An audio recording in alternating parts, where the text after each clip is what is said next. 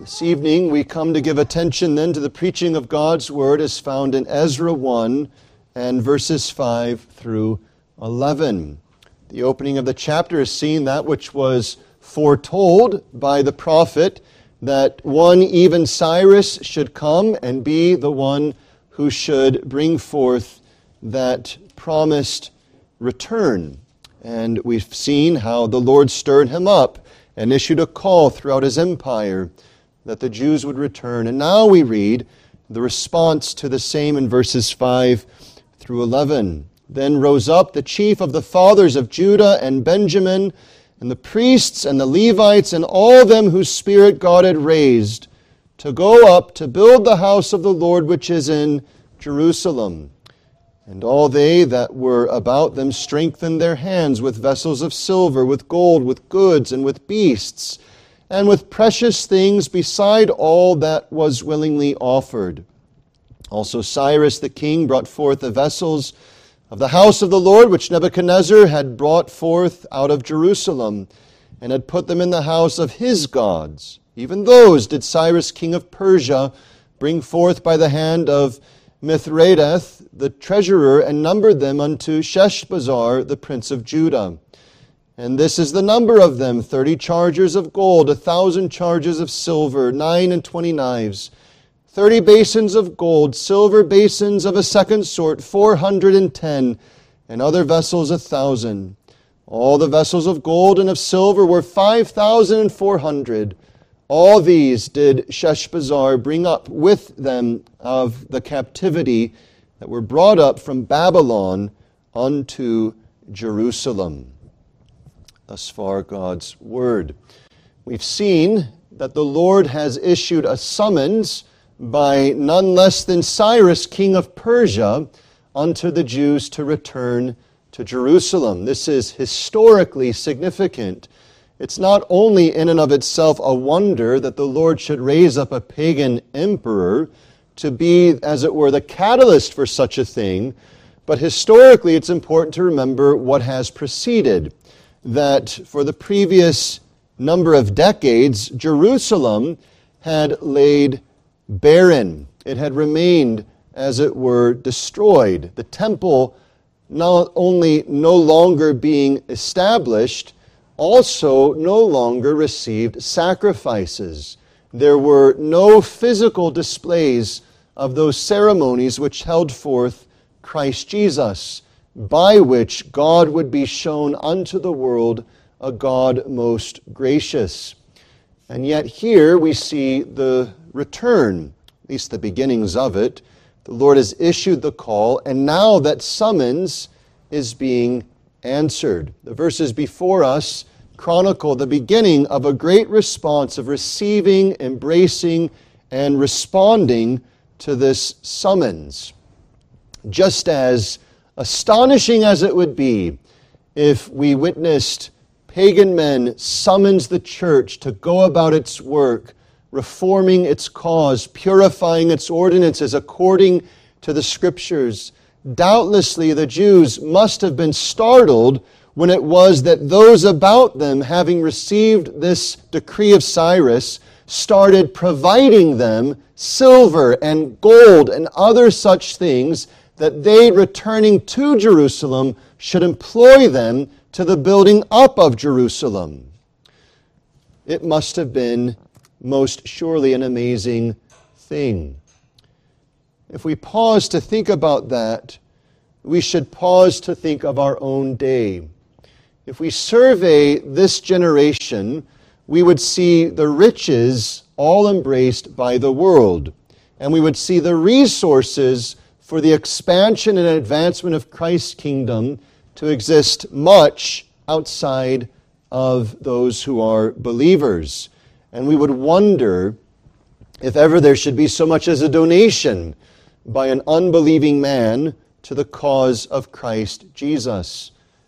Much more would we wonder if our government issued a decree unto the inhabitants of this nation that you are to give in support of the true religion. Not only religion, mind you, but you're to support the true religion. this would amaze us, and we might say, how could such a thing take place? Well, that's already been answered, as we saw last week in verse 1. The Lord stirred up the spirit of Cyrus, king of Persia.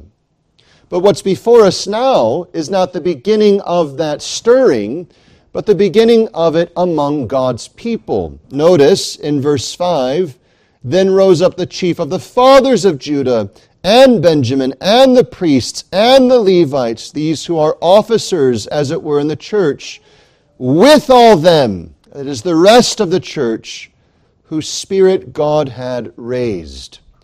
Notice that this great work that begins, a work of reformation, a work of renewal, a work of refining and building and advancing the cause of the true God of heaven and earth, begins by the gracious work of God working in His people. And brethren, we ought to realize this. If ever there should be any work of God in our day, it will only be in the same manner, as God so raises up the spirit of His people, strengthening them. You think of that language. It's almost as if it's saying the spirit of them was dead, and He's raised it up unto life. He's quickened it. He's enlivened it. There they were languishing. There they were with the waves of trial overwhelming them, crashing them down, pushing them lower and lower. And brethren, that's not a poor image, because for years the people of God lived in this captivity of a pagan empire. And this, of course, because of the reckless abandonment unto sin for generations. And so God, as it were, washed the place of His great name clean. And now He's bringing His people in humble dependence upon Him back to that promised place in order to build up the glory of His name once again. Surely our day needs such a work as well. Not the literal restoration of Jerusalem, for we look not for such things today. We look rather for what Christ has said, the advancement of His kingdom. We look rather for the kingdom of Christ advancing and the gates of hell being toppled and ruined. Well, brethren, it may serve us much good to consider this work of biblical reformation as it displays the work of God that precedes it and brings forth such a work. Consider then three things. Firstly, the cause of this work. Secondly, the resolution of this work. And lastly, the resources for this work. The cause, the resolution, and the resources, all of which, by God's blessing, may stir us up to seek such a work in our day. Well, firstly, then, the cause of such a great work. Notice verse 5, as already indicated, we see these men responding, these men who were effectively useless to such a work before. And in verse 5, as noted, that it was all them whose spirit God had raised. God had raised their spirits unto this work. So those who rise up are those whom God had raised. They're active in rising, but the initial work is one in which they're passive. God had raised them. They were acted upon. Brethren, this is something important for us in our day. It's important for us to see that though means must be employed, means must be used, we are entirely held captive to the grace of God bringing forth blessing. We can preach, we can publish, we can spread about faithful literature, we can talk to our neighbors, we can pray and all of these things. But notice that the cause is a sovereign work. Who is it that raised up these men? It says it simply, whose spirit God had raised. Brethren, we know the abuses of what some style revivals, We long for true, God-sent revival. And when there is God-sent revival, it always sets forth biblical reformation. It always brings forth this sense of we are bound to the Word of God. And here's a reason for that. Because when there is such a work, it's God's work. We don't need some charismatic preacher to play upon the strings of our heart. We don't need all of the light shows and music and other such things that bedazzle the eyes of a carnal world. We need divine and sovereign blessing.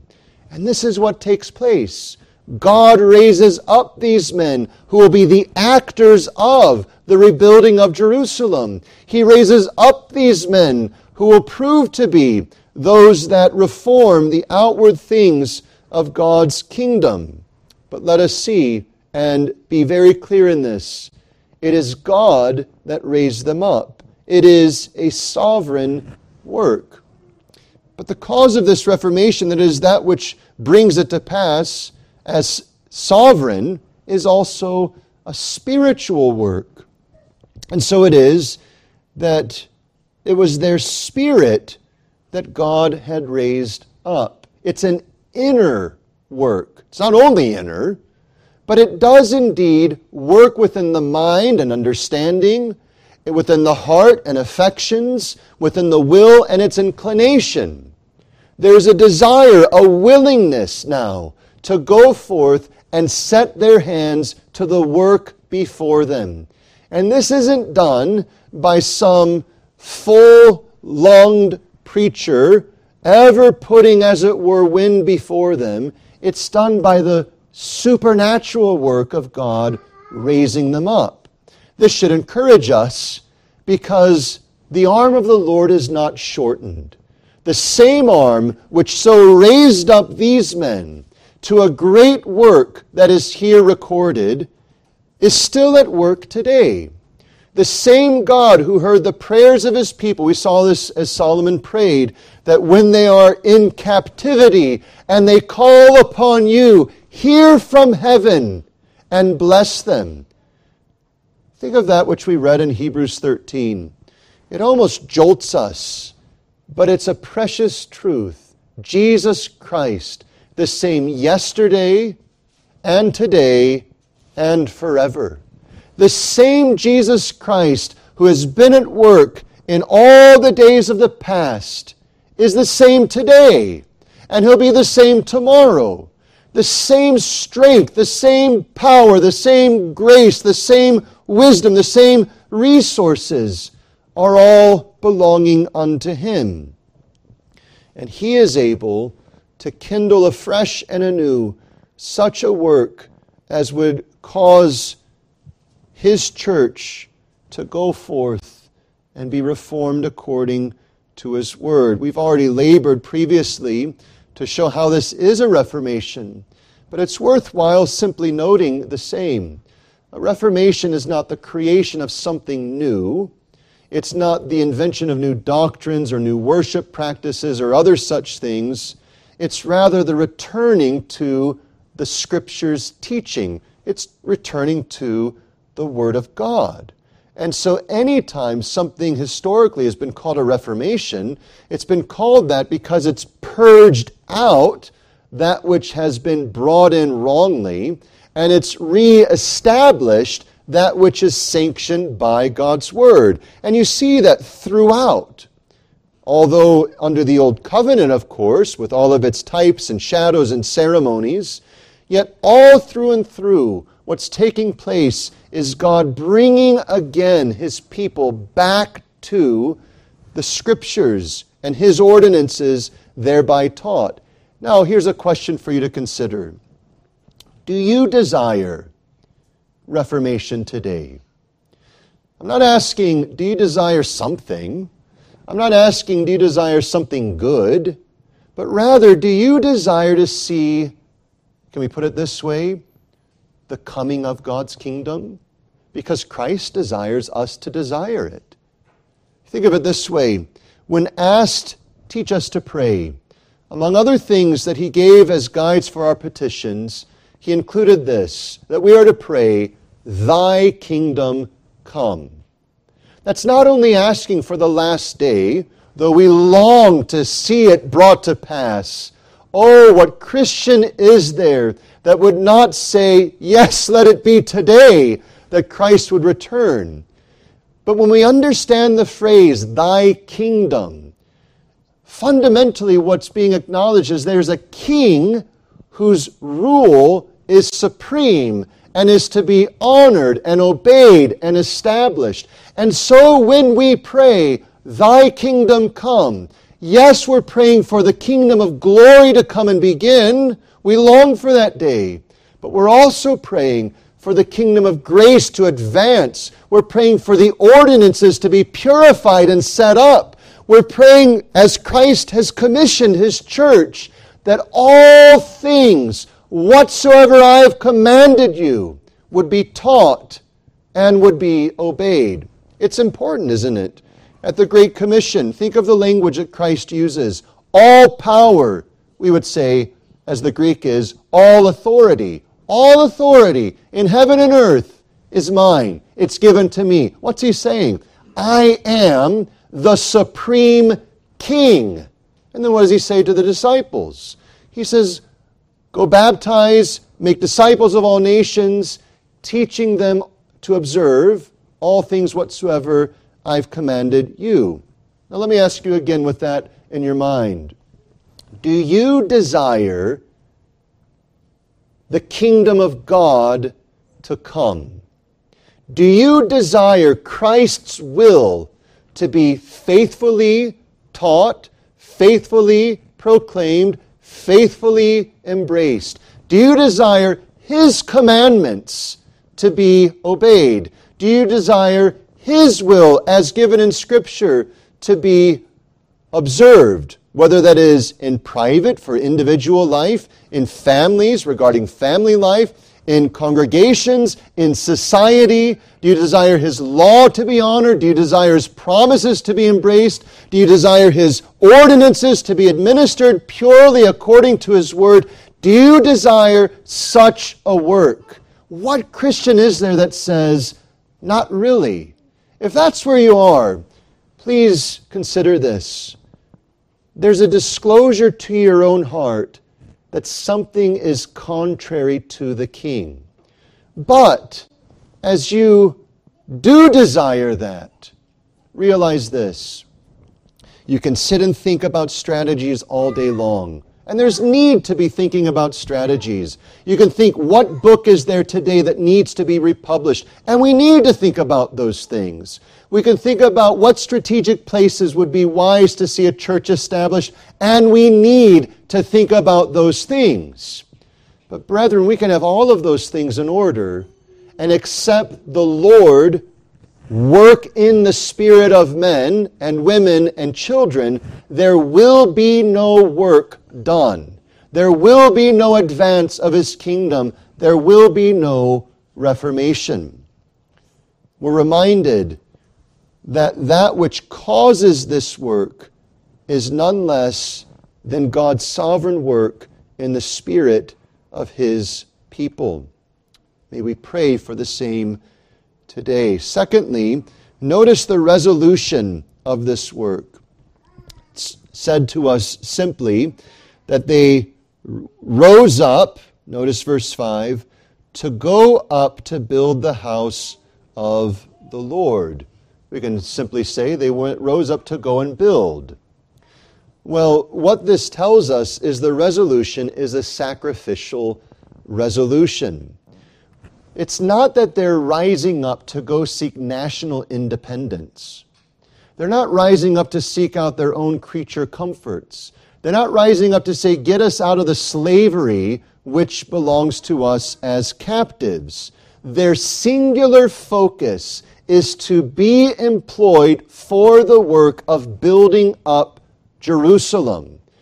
If you were to stop these trains of Jews who were returning back and saying, why are you going to Jerusalem? Their answer wouldn't have been, because you know what, I want to build this really nice house. I want to use my resources which have been given to me to establish a generational wealth to future children and children's children. Their sole focus was for themselves and their resources to be employed for the building of the house of God. Now we see as Ezra and Nehemiah joined together to show at times they got sidetracked. But what happens was God reproved them and brought them back to focus on this. They had a sacrificial resolution, not to themselves, not to their advantage, but to build. They were going to labor. They were going to work. And they were doing it for the Lord. They would sacrifice, we may think this strange, but they would sacrifice the comforts even of their captivity. We may think the captivity was only this scourge, but it wasn't. There were Jews who made it well off in captivity. They became fairly rich in captivity, and so forth. And they had, by this time, established themselves in their captivity. There were children who only knew that place as their home. And now their parents are coming saying, listen, we're packing up shop and we're going to Jerusalem. And if their children had asked them, why are we doing that? All my friends are here. I've made acquaintance here and there. My lifestyle is here. They would have said this, we're going because we're going to work. We're going to serve the Lord. That's their focus. It's a sacrificial resolution that not only they as individuals, but with consequences to their families, went forth resolved to build and work for the Lord. And brethren, this is shown when later detractors would arise and say, you know what, pause your work and come down and let's talk. And hear the response, I am about a great work. I cannot stop and come down. If you think the work of the church is a little thing, it will be interrupted again and again and again for lesser things. But if you think the work of building up the cause of Zion is great, it will be a glad sacrifice that you say anything and everything is the Lord's. And isn't this what Christ teaches explicitly when he says, listen, seek ye first what? What is it that you're to seek first? Seek first your comfort? Seek first your lifestyle? Seek first your own interests and hobbies and wealth and so on? No. Seek ye first, hear it, the kingdom of God. That's what's taking place. They're saying everything else is second. Everything else is sacrifice. You want my money? Here it is. You want my time? Here it is. You want my family? Here it is. You want anything, God? It's yours, because my one and solitary focus is the cause of Christ the King. But brethren, let's be honest. There is no way we can say that the church in America is anywhere close to that. It's hard enough to see Christians come out for public worship. It's harder still to see 2 services held up. It's harder still to see the life of the Christian saturated with the Word of God. To see families saying, you know what, I'm going to forego these comforts so I can better serve the kingdom of God. We don't mean it's not at all present.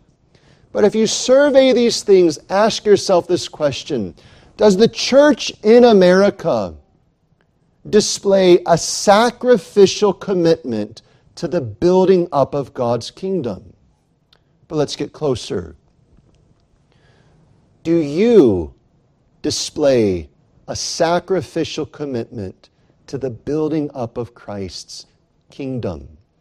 Now that sacrifice will look differently for this person and that person, but it will look. That is, it will appear, it will be shown, it will be evidenced. It will show because what has our singular focus is the advance of the cause of Christ. If we have talents, we want to employ them for the cause of Christ. If we have finances, we want to employ that for the cause of Christ. We have time, we want to employ that for the cause of Christ. And it doesn't mean we have to be about grandiose displays. It means, as we saw in Hebrews 13, show hospitality. Open your homes to brothers and sisters. Bring them in and comfort them. If one's sick, go visit them, pray with them. If one's afflicted, if one's bound, as bound with them. If one's in sorrow, sorrow with them. There's that display, prioritizing the things of Christ Jesus. Well, we could be much on this, but notice as it is sacrificial, it likewise is a focused resolution. These go together, of course. There won't be sacrifice unless there is a focus. And what is it? We go up and build the house of the Lord. We're not going for our houses, first and foremost. We're going for the Lord's house. We've learned our lesson. We have far too often with our fathers prioritized ourselves. We know this today. Well, I do family worship, but it's been a long, hard day, and I just need time to relax. I'd read the Bible more, but, I'm pretty tired. I'd go to church, but I'm a bit worn out. These kinds of things happen fairly regularly in our day and age.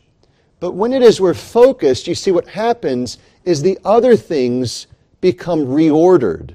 And we start to say, because I'm going to read the Bible, I'm going to monitor my time better, wiser. I'm going to plan and schedule. Because I'm going to lead my family, as was said by Joshua, as for me and my house, we will serve Jehovah. We're going to establish family worship. We're going to ensure our children are taught in accordance to the will of God, not just at church, but in the home, and not just at home, but for education. We're going to prioritize these things. Someone says, if we're going to do that, that's going to cost us. That's the point. It's going to be sacrificial. And there may be those who can't afford it. Perhaps they have large families, they need assistance. This then demands the sacrifice of others who are focused on the help and extension and advance of God's kingdom among His people, because there is the prioritizing of God's glory. We go up to build the house of the Lord. But there's something even more in this expression. What was the house of the Lord? What was the temple? What took place at the temple? That's where the sacrifices took place. That's where the priests administered all of their rites and ceremonies. That's where the various celebrations and feasts were most fully administered. It was, in short, the place where God most fully published His grace. And so it was that in doing this, they were themselves advancing the gospel of salvation. We saw this in 1 Kings chapter 8, that this was the place to which God's people would pray and God would magnify His mercy and grace. We see it elsewhere, where this is a place where sacrifices are to be made, the blood is to be spilled, where the holy place and the most holy place were resident, and where God, as it were, showed Himself to be the God of heaven and earth, most holy, who yet dwelt with His people in grace. And so we see there is the seat of propitiation. So you have the Ark of the Covenant and you have the mercy seat. And what we call mercy seat in the Hebrew is the propitious seat. It's the seat where propitiation was made, where the sacrifice most fully testified of true forgiveness of sins. And so in their prioritizing of this, understand this, they are being used to publish the good news of a gracious God. A holy God, yes. A transcendent God, yes. But a gracious God as well. They were going forth, resolved with this focus of sacrificing their labor, their comfort, their finances, for the sake that the name of God would be published, as it were, to the world. You saw this in 1 Kings 8. When a heathen, when a pagan comes, and there's this little parenthetical, for they will hear about you, right? They'll come to know you.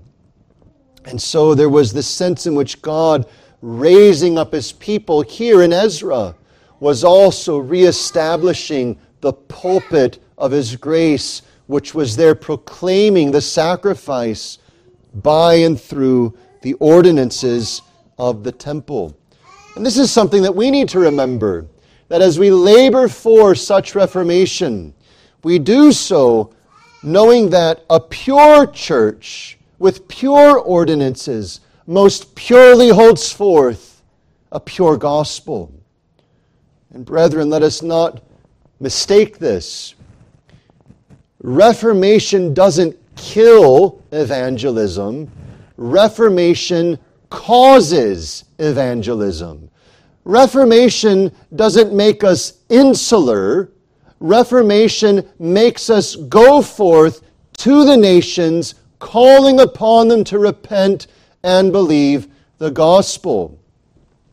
Heaven will show the saints who left Geneva and Wittenberg and Strasbourg and elsewhere during the season of the Protestant Reformation and said, I know I'm going to die, but I'm going to France and Spain and other places to carry the gospel that others may hear the good news of Christ. That wasn't rooted in false doctrine and some nebulous movement of one spirit.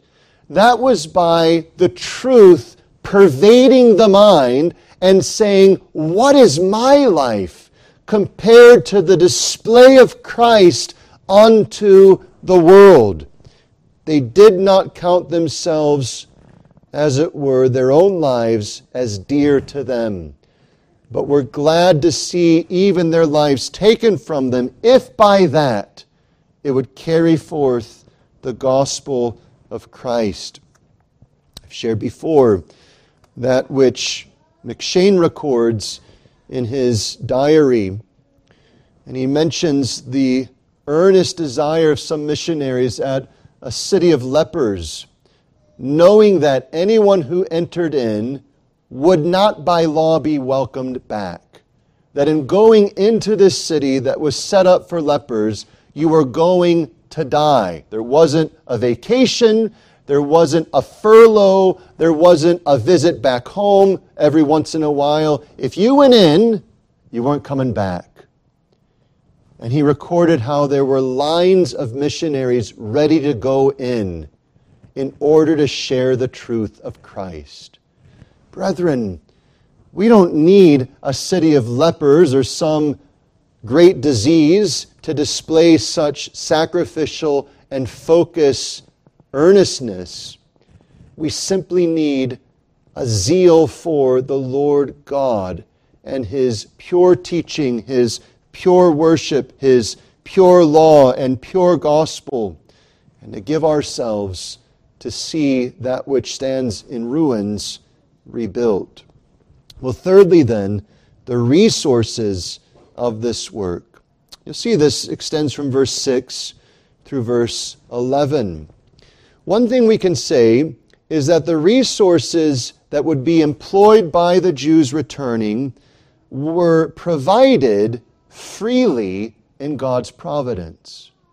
There is something here of a parallel to the Exodus. Do you remember the time of the Exodus? Here these bond slaves are now to go out into the wilderness and ultimately inherit a promised land. And how were they going to do the things God had told them? Well, the very Egyptians would load them up with all manner of wealth and riches that would later on be used to build the spectacle known as the tabernacle. Where do they get the gold and the silver and all of these other things? They got it from the Egyptians. Now look here in the text. Notice that it's mentioned, verse 6, all they that were about them strengthened their hands with vessels of silver, with gold, with goods, with beasts, with precious things, beside all that was willingly offered. It goes more than this.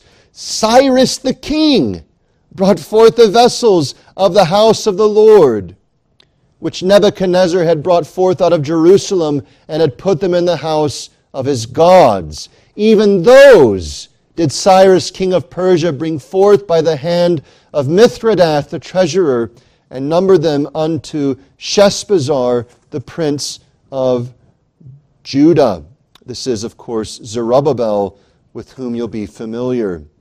But the point is this: the Lord, as it were, opens the treasuries of the nations around and supplies his people with the resources needed to go about the work before them. What was Nebuchadnezzar in God's purpose?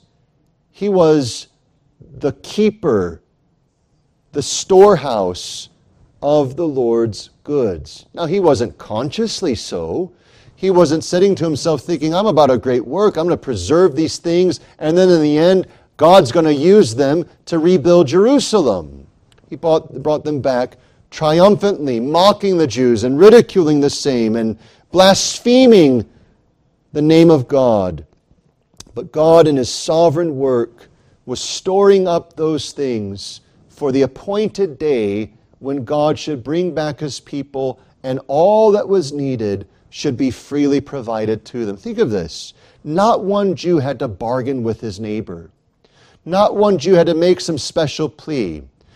God opens up, as it were, the resources and provides them. Many of you, as I, will have read some things about George Mueller, and we stand astounded by his clear faith that God will provide. Now, we don't take him as a rule for our all and every action, but we do certainly stand to be exhorted by his example as he ran an orphanage, never once broadcasting his need, apart from broadcasting it to God in prayer. He prayed to God, and what was needed would arrive. He prayed to God, and what was required would be provided. Brethren, we not only have the same God of George Mueller, we have the same God of this chapter. We have the same God who is ever faithful to provide what's needed at the time it's needed. And we should remember that when the Lord would call us to work and labor, he will not call us to work upon our own wages, but will himself provide what is needed. There's comfort in this. And notice, moreover, the resources provided are not only freely provided in his providence, but they are sufficiently provided in his providence. What is it they need? Well, they need instruments and other such things for the house of God. What's provided? All of those things. They need finances to build and resources to construct. And all of those things are provided. Brethren, we don't have to go and build a temple in the physical sense, but we are called to see the temple of God built. We are called to see it advance. And the instruments that are used are not the silver and gold and other such things. Though finances help, of course, it is the Word of God. It is officers of the church. It is a praying and believing and sacrificial people. These are the things we need. And so what do we do but go to God and pray, God, give us these resources. And we have great encouragement in doing so. For as he says, I own the cattle on 1,000 hills. Everything is mine. We think it's some security when it says that some account is FDIC insured. We say, well, I don't have the max amount in that account, so I'm assured by the government that this is going to be sufficient. Well, brethren, by now you and I realize there's no assurance the government can ever provide that will guarantee anything unto you. But we have something that far exceeds what an earthly government can provide. We have the King and head of the church, who is above all and over all and controls all and owns all, so that we can go to him, as we're called to go to him, with boldness, asking for what? Grace to help in time of need. He always suitably, sufficiently provides what is needed. You say, well, listen, I've had this affliction, and my affliction continues. He's not removing it. Well, think again. You have this affliction, but he's most surely providing you what you need in his resources, because as he said to the Apostle Paul, my grace is sufficient for thee. He may not provide the resource we think we need, but he always provides the resources he knows we need. We go to him who has a storehouse full of all that is needed.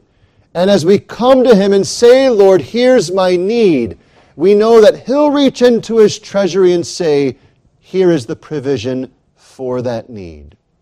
Brethren, as we long to see the work of Reformation advance, we may think we have need of a lot of things, but let us trust the dispenser of all that is good and all that is truly needed to give in his timing precisely that which will secure the advance of his kingdom.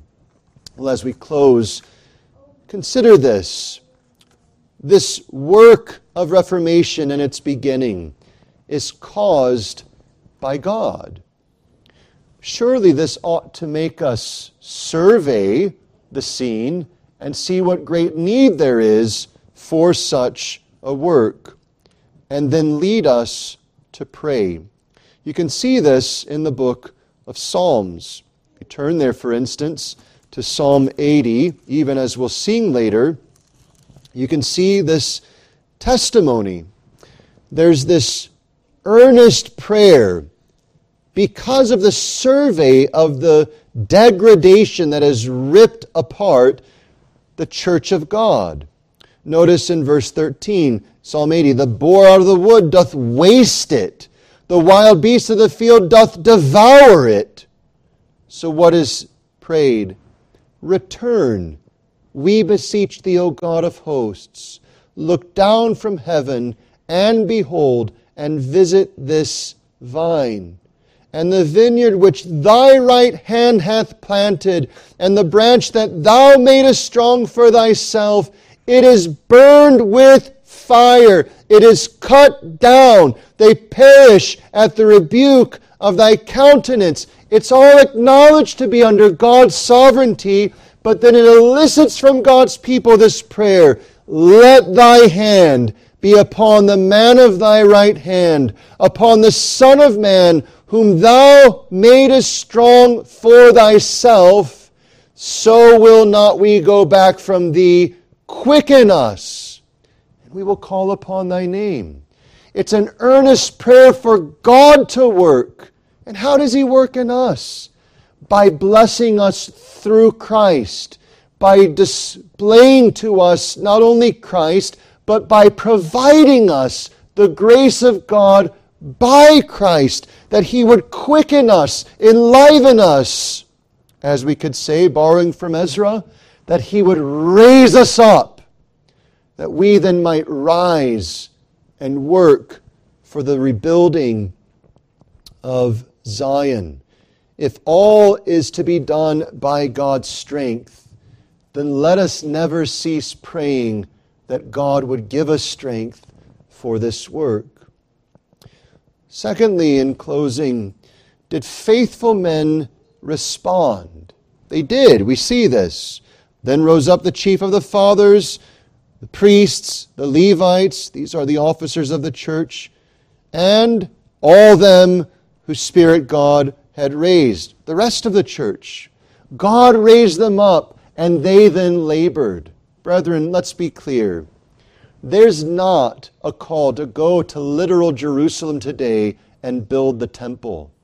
But there is the call for the church to seek the building of God's kingdom. You are summoned to it. You are called with your time, your belongings, your gifts, your resources to employ them to the cause of Zion. Here's the question. Will you be among those who rise up and work? Or will you be merely the one who sits back and watches? We need to examine ourselves in this.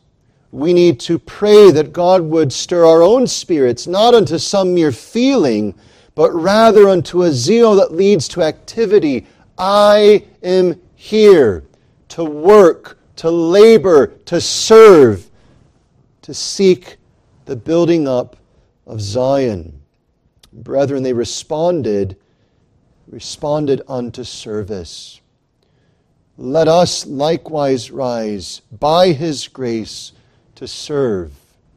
But finally, in closing, notice again, they rose to serve for the glory of God. They didn't rise to serve to the glory of their own name. They didn't rise to serve to their own personal advance. They rose to serve that the name of the Lord should be published again to the world. Is that sufficient to satisfy you? Put it this way. If no man ever thanks you, if no man ever congratulates you, if no one ever says, well done in this world, but others come to know the Lord truly, is that sufficient for you? Is it sufficient for you that others may come to know the Lord God of heaven and earth? If you say yes, then ask yourself this. Do I display and demonstrate that? Is my time, my resources, my belongings, my efforts, my gifts, all that I am, is it showing itself by saying, here's the one thing I desire to be used for the advance of the name of God? This will show itself in a number of ways. Yes, it will show itself in our financial giving. Yes, it will show itself in our helping to publish faithful books and other things of that sort. But it will also show in the less famous, but perhaps we could say this, the more important work of living as faithful disciples in a faithless age, of giving ourselves to living as Christians, of living cheerfully, gladly for the cause of Christ, in speaking liberally of Christ, in speaking faithfully of Christ, that others may come to know Christ and Him crucified. This is that which brings forth the advance of His kingdom. Let us then, out of a satisfaction to see Him advance, take to ourselves the motto which we find in the Scriptures, even by John the Baptist. He must increase, but I must decrease. We have one solitary focus, that Christ would be made known. If that is our focus, then by His grace as He quickens us, may we labor for it with all that He provides, that His name would be glorified. Would you stand with me then for prayer?